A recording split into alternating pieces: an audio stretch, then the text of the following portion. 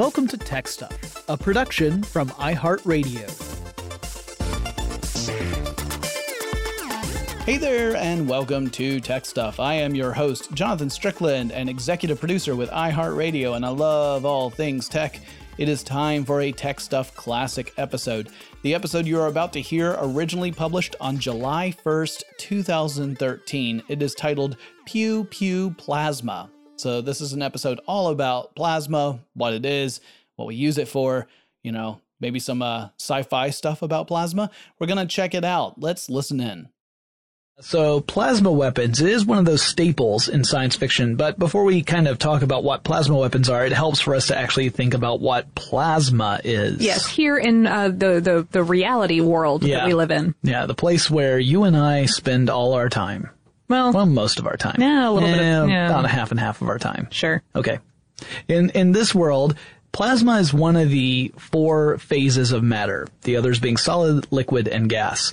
And in fact, plasma is the most plentiful of all these stages of matter. Just not here on Earth. No, not so much. But when you look at things like stars, which are many, many, many times larger than Earth, that's what those are made out of. That's all plasma. Yeah. Yep. So it's ionized gas. Now that doesn't necessarily mean anything to you if you haven't had a science course in a really long time, or maybe you just haven't gotten to that one yet, since we have listeners of all ages out there. Yes. So an ionized gas means that those atoms that are in the gas are made up of neutral particles. Then you have ions, which are atoms that have either gained or lost electrons. In the case of plasma, we're talking about losing electrons. And then you've got electrons zipping around. So the ions are positively charged, the electrons are negatively charged, and it's all moving around in this high energy gas. That also means that electricity can actually flow through plasma. Plasma itself is a conductor. Yes, they're also affected by magnetic fields. Yeah, because whenever you have charges, then that means that it can respond to some sort of magnetic field. We've talked many, many times about the relationship between electric and magnetic fields.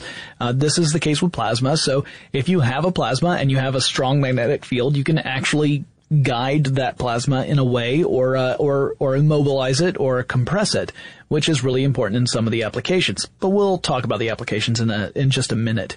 So, plasma, stars make it through huge amounts of heat. I mean, you have to pressure. You have to really take gas and add energy to it to turn gas into a plasma. And that energy doesn't have to be heat. For example, fluorescent bulbs have plasma in them. Right. And they are obviously not that hot. Right. It's certainly not as hot as the surface of the sun. Or even an incandescent bulb. Right. So how do we make plasma? So it does require that we add energy. And like you said, it doesn't have to be heat. It can be in the form of electricity, which is what we see with fluorescent light bulbs. It's also what we see with things like plasma torches. And we'll explain more about how those work in a little bit. But I want to read this out because I got a little silly when I was writing my notes. Lauren's already I enjoyed this note, yes. Yeah, I don't know what was in my coffee when I started writing this one, but what I specifically wrote in my notes was, you make plasma by adding energy to a gas until electrons strip free of the atoms in the gas, and you've got ions and electrons having a subatomic Janet Reno dance party. So that's all for all my Saturday Night Live friends out there who watched in the 90s like I did. Yes, yeah. It's basically just the nuclei of these atoms and the electrons all going whee! Yeah, especially if it's something like hydrogen, because then all you have are protons, which are positively charged subatomic particles, and electrons, which are the negatively charged subatomic particles, zipping around. Now, plasma does not necessarily have to just be hydrogen gas. It can really be any gas if you add enough energy to it to turn it into a plasma. It's just hydrogen's the one we think of because that's what the sun is made out of. Right. Sun is actually using hydrogen gas. It's got this plasma hydrogen that then fuses into helium, and that's the fusion process that we see in the sun that we hope one day we can harness here on Earth. Yes. And harness. Yeah. Not replicate. We already do replicate it. Right, yeah. Inefficiently. Yeah, it's not, unfortunately the amount of energy we have to pour into replicating it is more than what we get out of it, so therefore it's not a good energy source, but it's a pretty light show. We are hoping that we can make that an energy source, and if you've listened to our fusion episode, you know what we're talking about. We'll cover it a little bit more in a second too.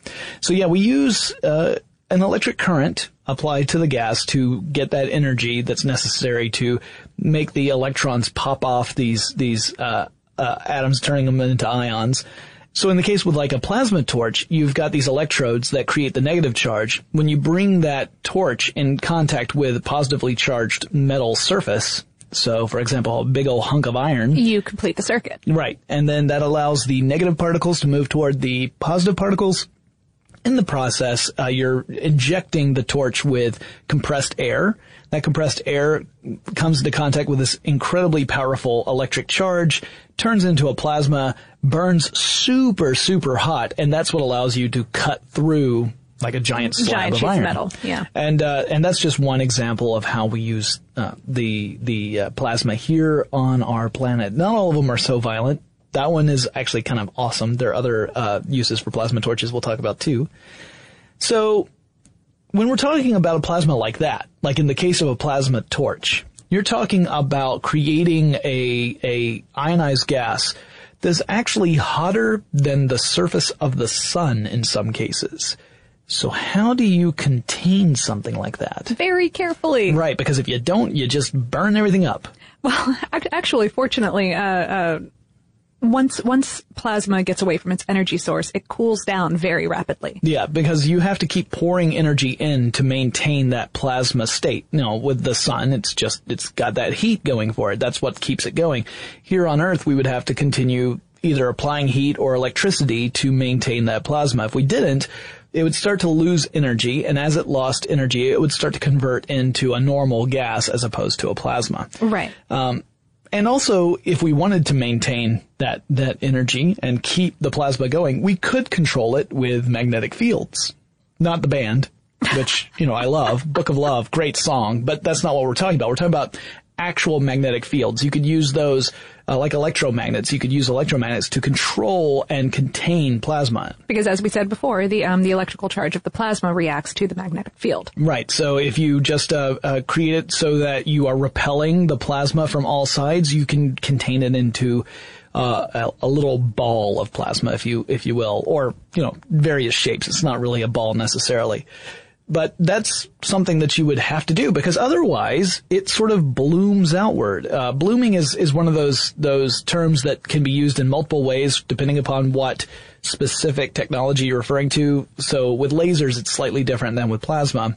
What I mean with plasma is that it does tend to spread out. It kind of dissipates almost. Yeah. So let's say that you decide that you're going to hop into the shower, take a nice hot shower, and in the process you're generating a lot of steam.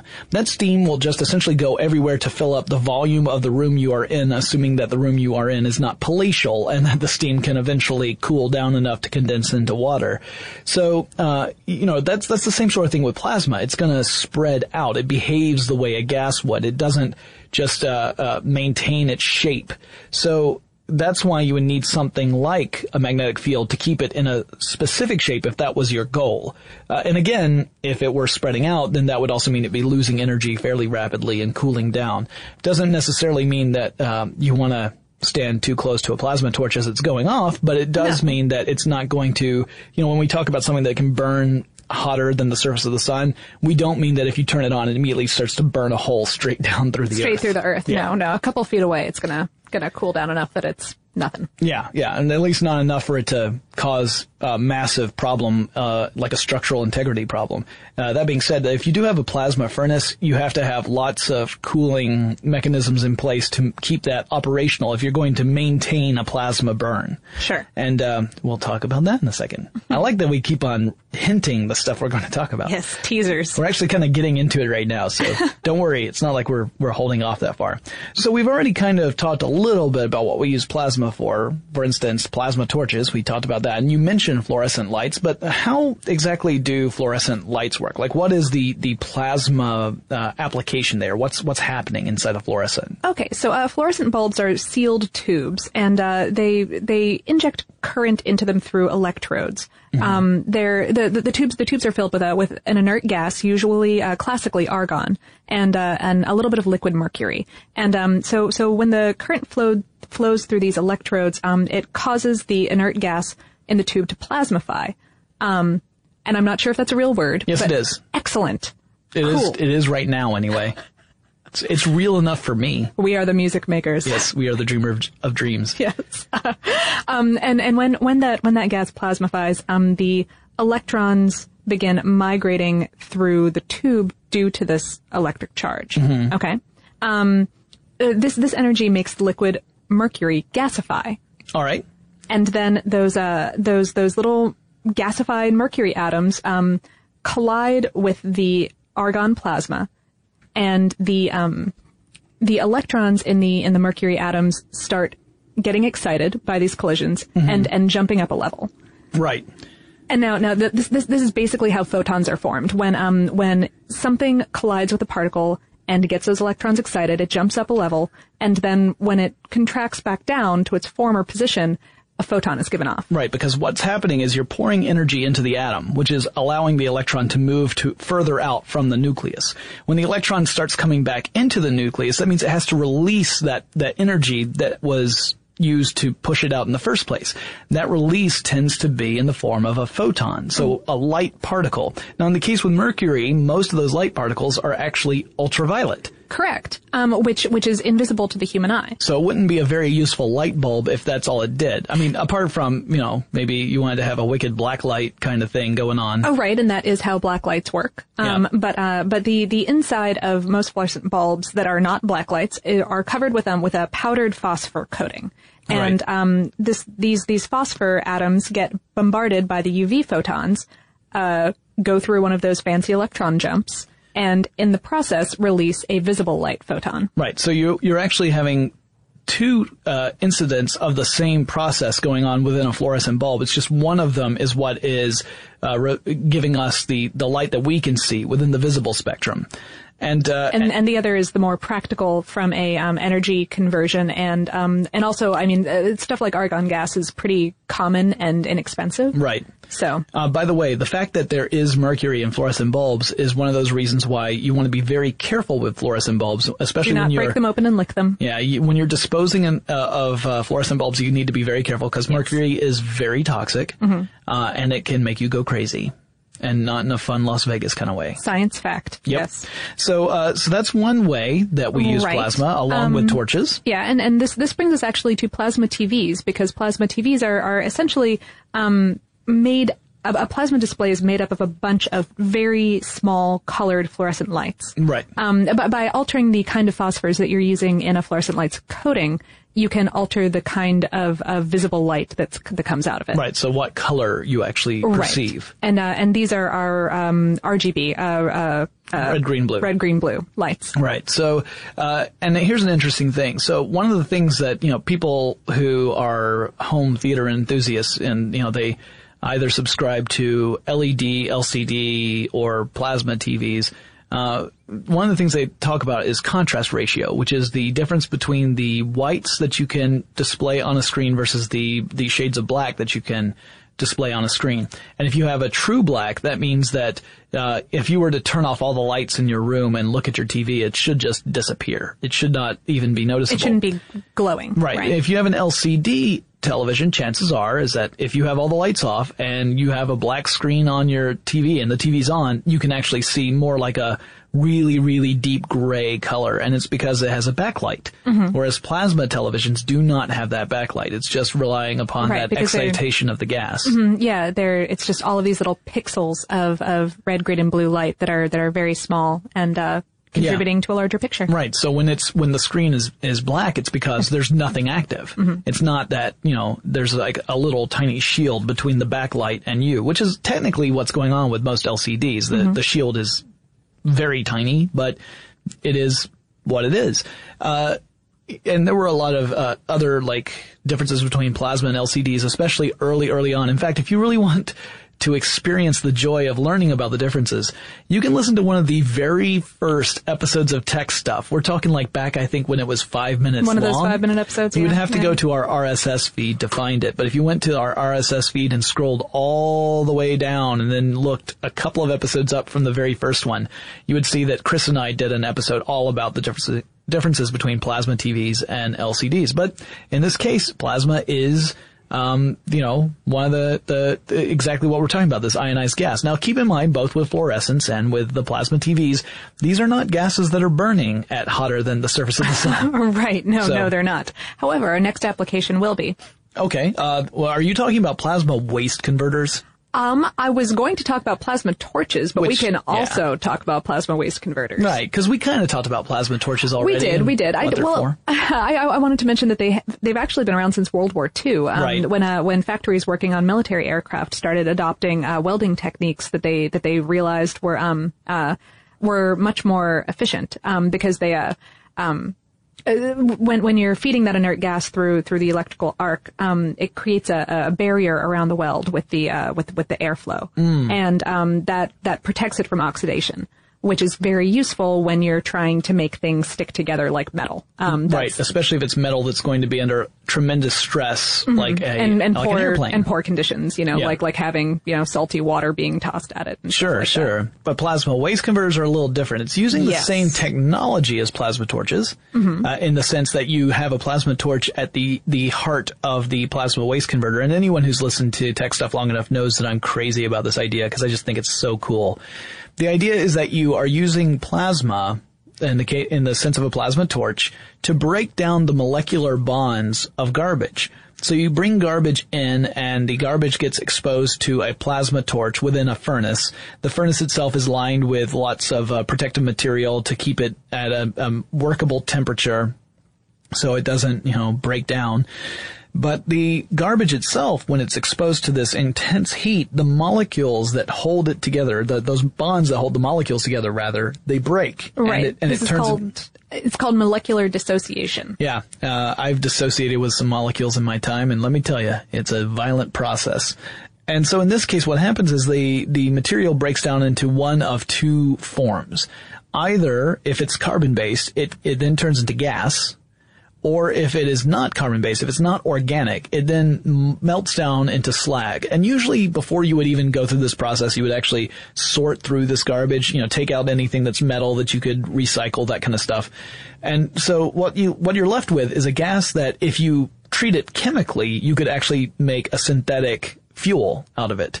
Which is one of those promising future fuels that people talk about sometimes. Right. And it's not that this is a fuel it's not that we would create enough of this to make it our primary source of fuel. But it could help offset some of our gasoline usage. Yeah. Or even if you just had it on site, if you had energy production on site along with a plasma waste converter, then you could actually generate electricity. Fuel your converter with, Yeah. You could fuel the converter, and if you made enough electricity from the fuel, it all depends on what the garbage is made out of, but if you made enough, you could even feed electricity back into the power grid. Yeah. So, but then the other stuff, the slag, just melts off, and if you let it cool by air, it becomes this rocky substance that looks like volcanic glass. And you can use that in construction materials. If you cool it with compressed air, it turns into what's called rock wool, which is a very effective insulator.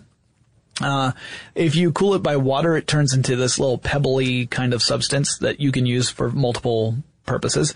It's just a neat idea, and it's it comes at several different problems all at once. Energy production, although on a very small scale. Again, it's not like it's going to be Mr. Fusion, right? It's not going to power your car. No. But energy production, as well as getting rid of garbage in a way that it would mean that we'd turn our garbage into fuel sources, and eventually we could even, if the facilities were large enough, get rid of landfills. We would eventually mine the landfills for fuel, plus take in all incoming garbage. Now, and this is in a relatively clean way, by the way, because it doesn't use oxidation in the burning process. Yeah, you're not actually burning stuff. Yeah, it's not a burning. You're applying so much energy that it just breaks it down. Yeah. So yeah, it's different from burning garbage and then releasing toxins into the air. Keeping in mind that the gases that you are getting from this process would be pretty toxic in some cases, but that's why you have to have the chemical scrubbing part, where you use a special chemical. You cool the gas down in several steps, and once it's cool enough, you then combine it with other gases that will allow the useful stuff to pass through and become synthetic fuel, and the other stuff, the toxic stuff, would bind with other agents to become essentially inert material that you could then dispose of safely. At least that's the ideal. All that being said, really expensive proposition, which is why we don't see it everywhere. Right. But pretty cool though. And this is possibly why people in science fiction decide that, hey, you know, this thing where we're literally breaking down the molecular structure of atoms. So, why don't we use that as a weapon? As a weapon. I mean, if this is something that can turn stuff into just gas or molten slag, wouldn't that make an amazing weapon? And in theory, sure. And that's probably one of the reasons why it's so popular in science fiction. But we'll take a closer look at that. Before we get into the science fiction-y part and the actual weapon part, let's take a quick break.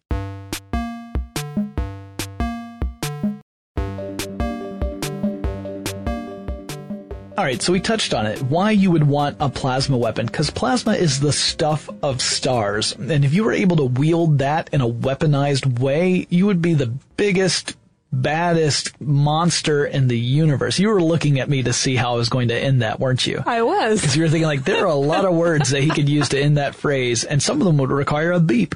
But I was good. You were. So yeah, it's this idea of transmitting huge amounts of thermal energy or heat.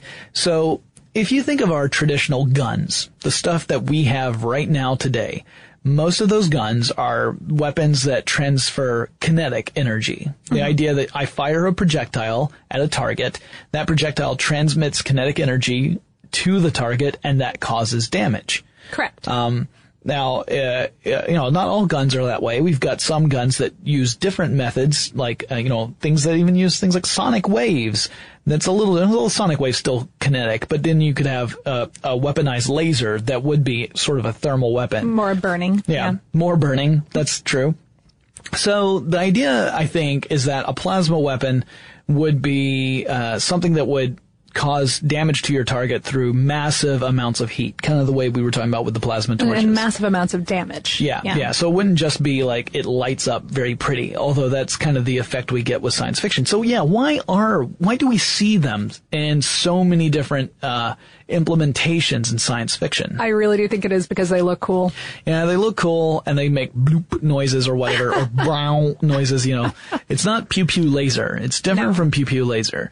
But, for example, we've mentioned this before. Lauren and I both are fans of the Halo franchise. Yes. And in Halo, the alien bad guys, the Covenant, they tend to use plasma weapons. I think, in fact, all of their, according to the Halo wiki, anyway. Yeah. Not all of the the Needler is the one kind of weapon under contention, but everything else that the Covenant uses is a plasma technology. Weapon. Yeah, because they talk about plasma rifles, they talk about plasma pistols. Plasma grenades. Yeah, if you want to noob combo somebody, you got to have a plasma pistol and then a human pistol, and then you charge the plasma pistol up. It's really good for taking shields down. Yeah, and that's the real purpose of it in the game, right? Some weapons are very good at doing particular things, like the kinetic weapons are good at hurting people once their shields are down, but they're not so good at taking down shields, whereas the plasma weapons are really good at taking the shields down.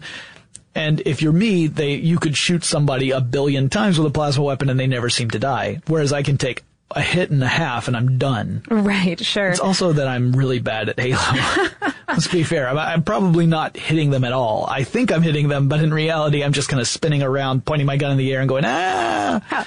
Within the Halo universe, by the way, and I found this interesting just because I'm such a Halo nerd, supposedly humanity had tried to create a plasma tank at some point, because we were in this hypothetical future using plasma for garbage disposal and stuff like that, and but it never came to fruition. Right, and whereas the Covenant certainly did, because the Wraith, as I recall, does fire giant blobs of plasma. And the interesting thing is that within the Halo universe, these plasma projectiles behave in a very particular way. They seem to go straight out from the weapon. They don't bend to gravity in any way. They do not. So it's almost more like a laser in that sense. It's like an energy weapon in that sense, but it's an energy weapon where it is a cohesive blob of stuff. And a very slow, cohesive blob compared to, for example, the airspeed of a swallow. No, the airspeed of a bullet. Right, yeah. The physical projectiles, like if you're using a pistol,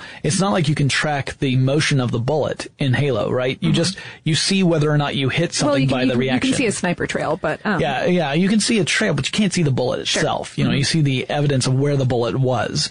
Whereas with the plasma weapon, you can actually track the projectile as it fires across the board. The field of battle. Also, I wanted to mention that Star Trek, a lot of the plasma cannons, bombs, bullets, torpedoes, beams, some forms of phasers are also supposedly plasma based. Interesting.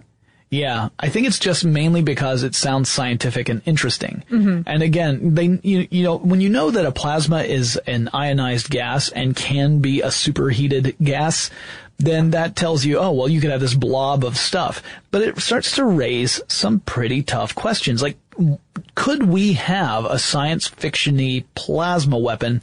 And if not, what's the problem? Where are we hitting the challenge of doing this? And there's Physics really is the problem. It's a big one. Mm-hmm. So one of those challenges, we kind of hinted at it already when I was talking about taking a shower. So imagine you're taking that shower and you want the steam to all go into one place in the room and stay there.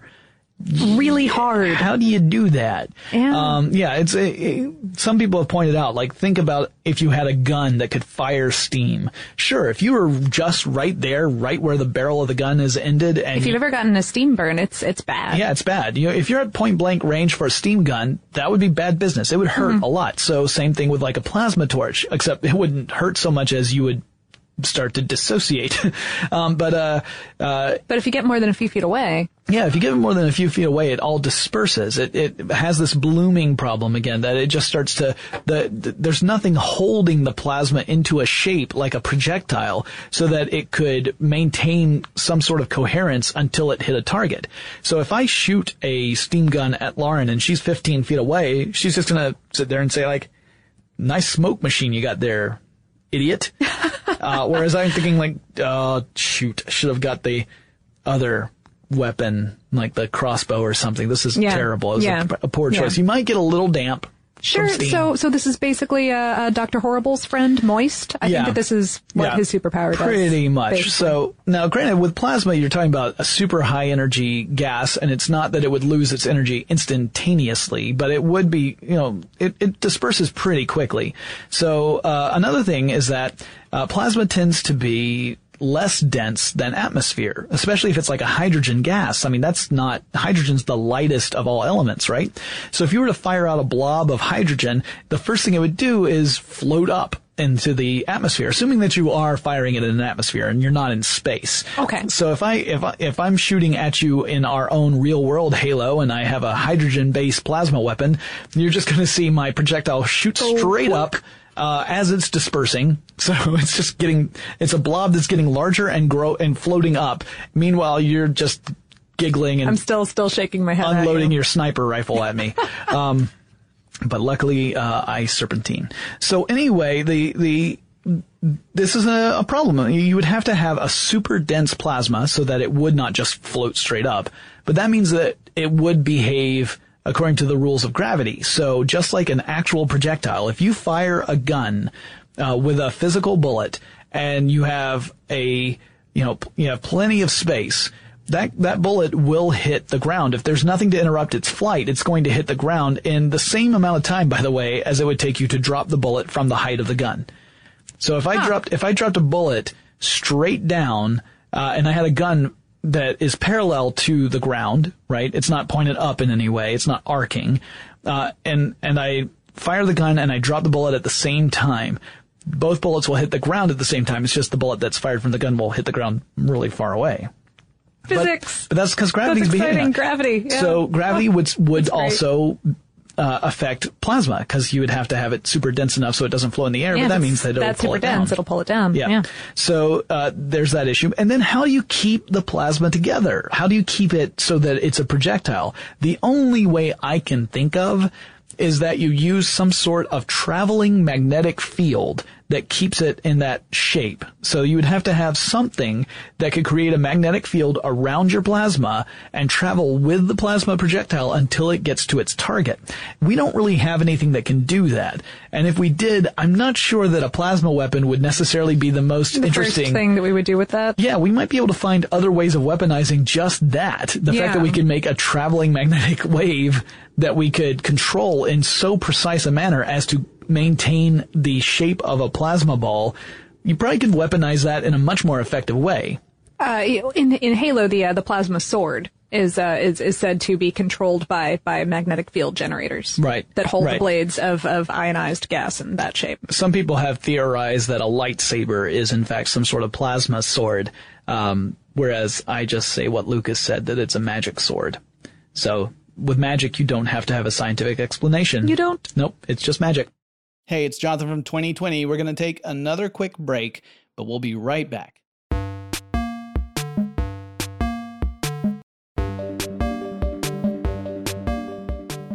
So we are nowhere near the point where we would be able to generate a plasma of the sufficient density and then keep it in the right shape and have it act as a projectile. We just don't have that here.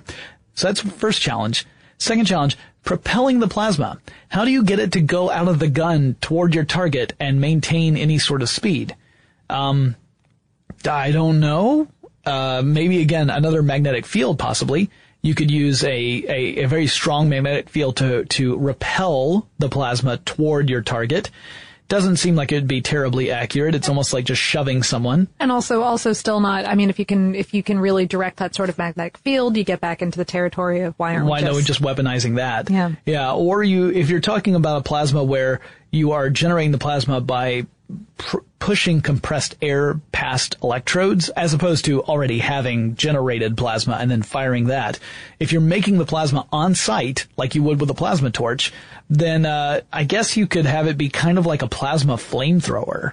That's as close, or maybe it's doing a quick puff or a vortex of air. Have you ever seen those air cannon, the kind that have the elastic back? Yeah, you pop them and then you know. I don't know why I leaned back from the microphone to visually display that for all of our listeners. I appreciate that because it told me that you actually understand what it is. You immediately knew what I was talking about because you were making the universal gesture of this jerk is about to hit me with an air cannon. If you guys don't know what I'm talking about, they're these air cannons. They're sold as novelties. You can find them all over the place. I think ThinkGeek has them. But you can use them to fire a puff of air at a person all the way across a room, and that air will maintain its shape by creating this vortex, this swirling motion of air that allows it to kind of be a projectile over decent distances. It does eventually disperse. It's not like it's going to maintain that indefinitely. But maybe your plasma weapon would create a vortex similar to that and be able to be propelled through a quick puff. But, it's still kind of an issue there. How do you do that? If you were able to generate enough kinetic energy through the magnetic field, like you said, why not just make a kinetic weapon rather than a plasma weapon? And then finally you have the energy that would be required to make a plasma weapon work. Right, because you would need so much that it really wouldn't be mobile. Right. Yeah. First of all, just to generate a super hot plasma, you would need quite a bit of electricity, and you need a sustainable amount of source electricity. Of it. Yeah. Continual. So you wouldn't. Any battery that we have that's portable right now would not work. So we'd have to have incredible, maybe a little fusion generator in whatever the weapon is, and then you're talking about carrying around a fusion bomb in pistol form. Otherwise, you are essentially connected to an enormous power facility by a cable, which is not terribly mobile. No.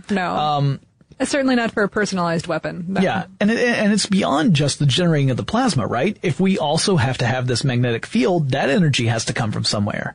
And if we're talking about propelling this plasma in any sort of way that actually makes it something that's more deadly than the Moonanite's laser beam, which moves at one click a second, then you have to find even more energy to make that go forward. At this point, we're talking about so much energy to go into firing one single weapon that, again, you could probably use that same amount of energy and weaponize it in a different way that's far more effective. So what we're coming down to is right now, a plasma weapon's not truly, in the sense of the science fiction plasma weapons, right. A plasma weapon's not really feasible.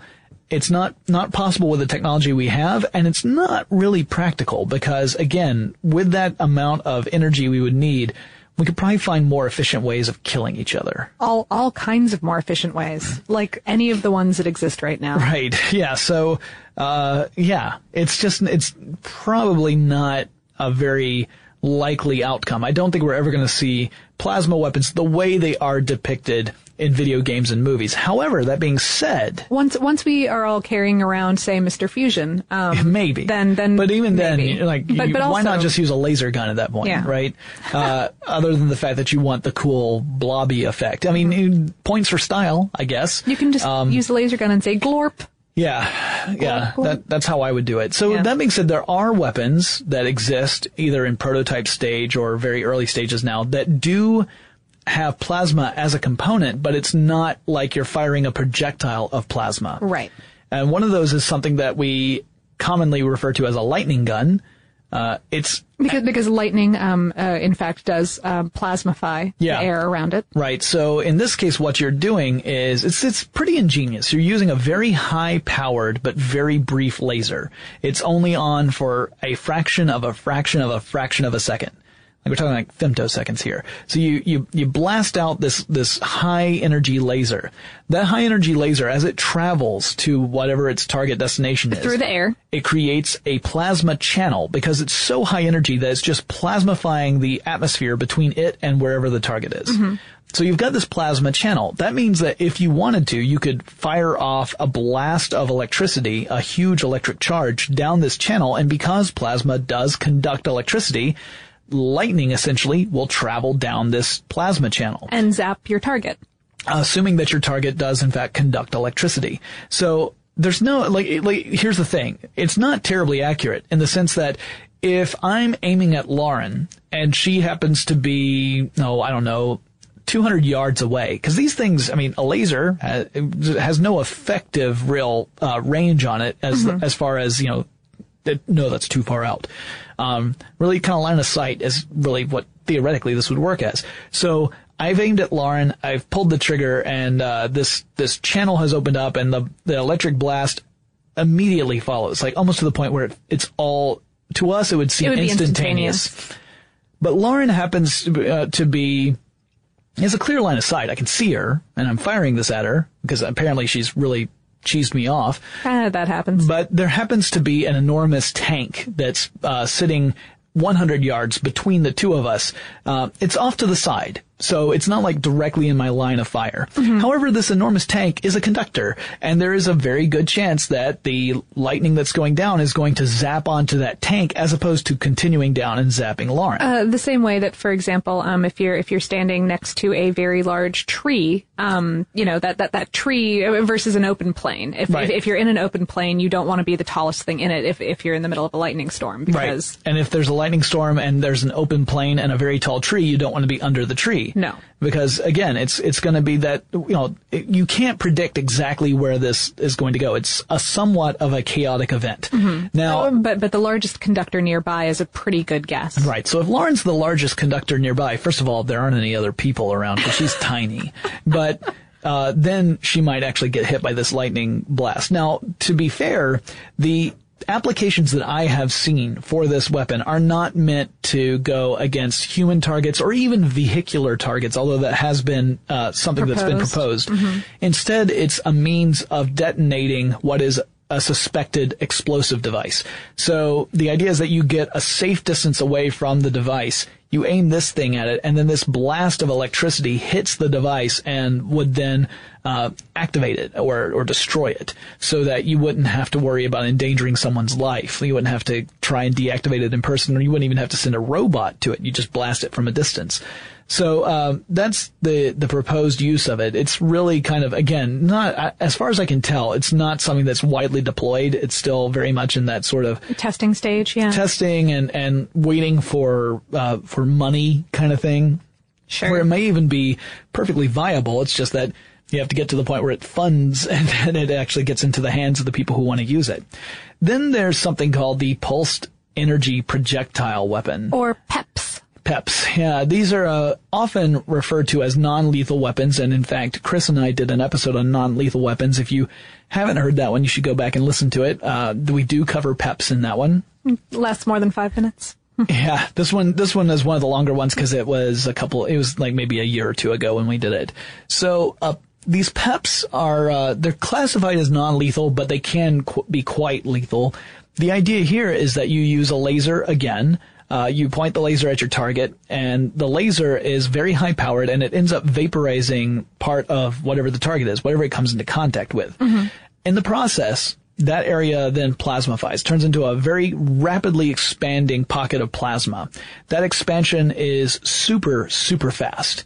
And during that expansion, you get a couple of things that happen. If it's faster than the speed of sound, then you actually get a shockwave, like you would, like a sonic boom. It might not be on the scale of a jet flying overhead, but it could still happen. That would be enough to really knock you silly. But then on top of that, you get an electromagnetic pulse as well, which could be enough to overload your nervous system. Oh, right. It's really not the heat of the plasma that you're worrying about. In this case, it's the sensory overload. Yeah. So you would essentially end up feeling a massive amount of pain and possibly be paralyzed for a certain amount of time. Mm-hmm. Yeah, so it's meant to incapacitate the target, and in fact has been referenced as being a weapon that would be used in something like riot control. Sure. So kind of terrifying, Yeah. I mean, a for real set your phasers to stun kind of weapon is really nifty in Star Trek when everyone is a good guy, and they're only using it on bad guys. Right. But here in the real world is a little bit, especially since it is said to cause tremendous pain. Yeah, it's not like it's something that just you don't just fall down. Yeah, you don't just go, oh, it's more like yow, and then you can't do anything. Yeah. So yeah, it's, but those are two examples of existing weapons that are using plasma in some ways, just not in the way that we think of when we think plasma gun. So, it's not that plasma is completely useless in the weapons field. It's just that it's not directly used as a projectile the way we think of when we play Halo. There is, I did read about something called a plasma shield. Have you heard about this one? No. It's a device that's using, a dynamic pulse detonation. Mm-hmm. And it's basically, a short but intense laser pulse creates a ball of plasma. And then a second laser pulse generates a shockwave, the way that we were talking about a moment ago with the PEPs, creates a shockwave within the plasma that generates a flashbang. Wow. Sounds like that would be terrifying. Yes. Yeah, and loud. And very loud, yeah. And that this also, being more defensive than offensive. Yeah, it's meant to disorient. It's Correct. meant to disorient and to distract and to allow your other forces to either withdraw or to engage in a way that the opposing forces cannot anticipate because they're currently dealing with the fact that their ears don't work anymore. And that wraps up this classic episode of Tech Stuff. Hope you guys enjoyed it. If you have any suggestions for future episodes of Tech Stuff, whether it's a tech company, a technology, a trend in tech, a person in tech, anything along those lines, let me know. Reach out on Twitter or Facebook. The handle for both is TechStuffHSW, and I'll talk to you again really soon.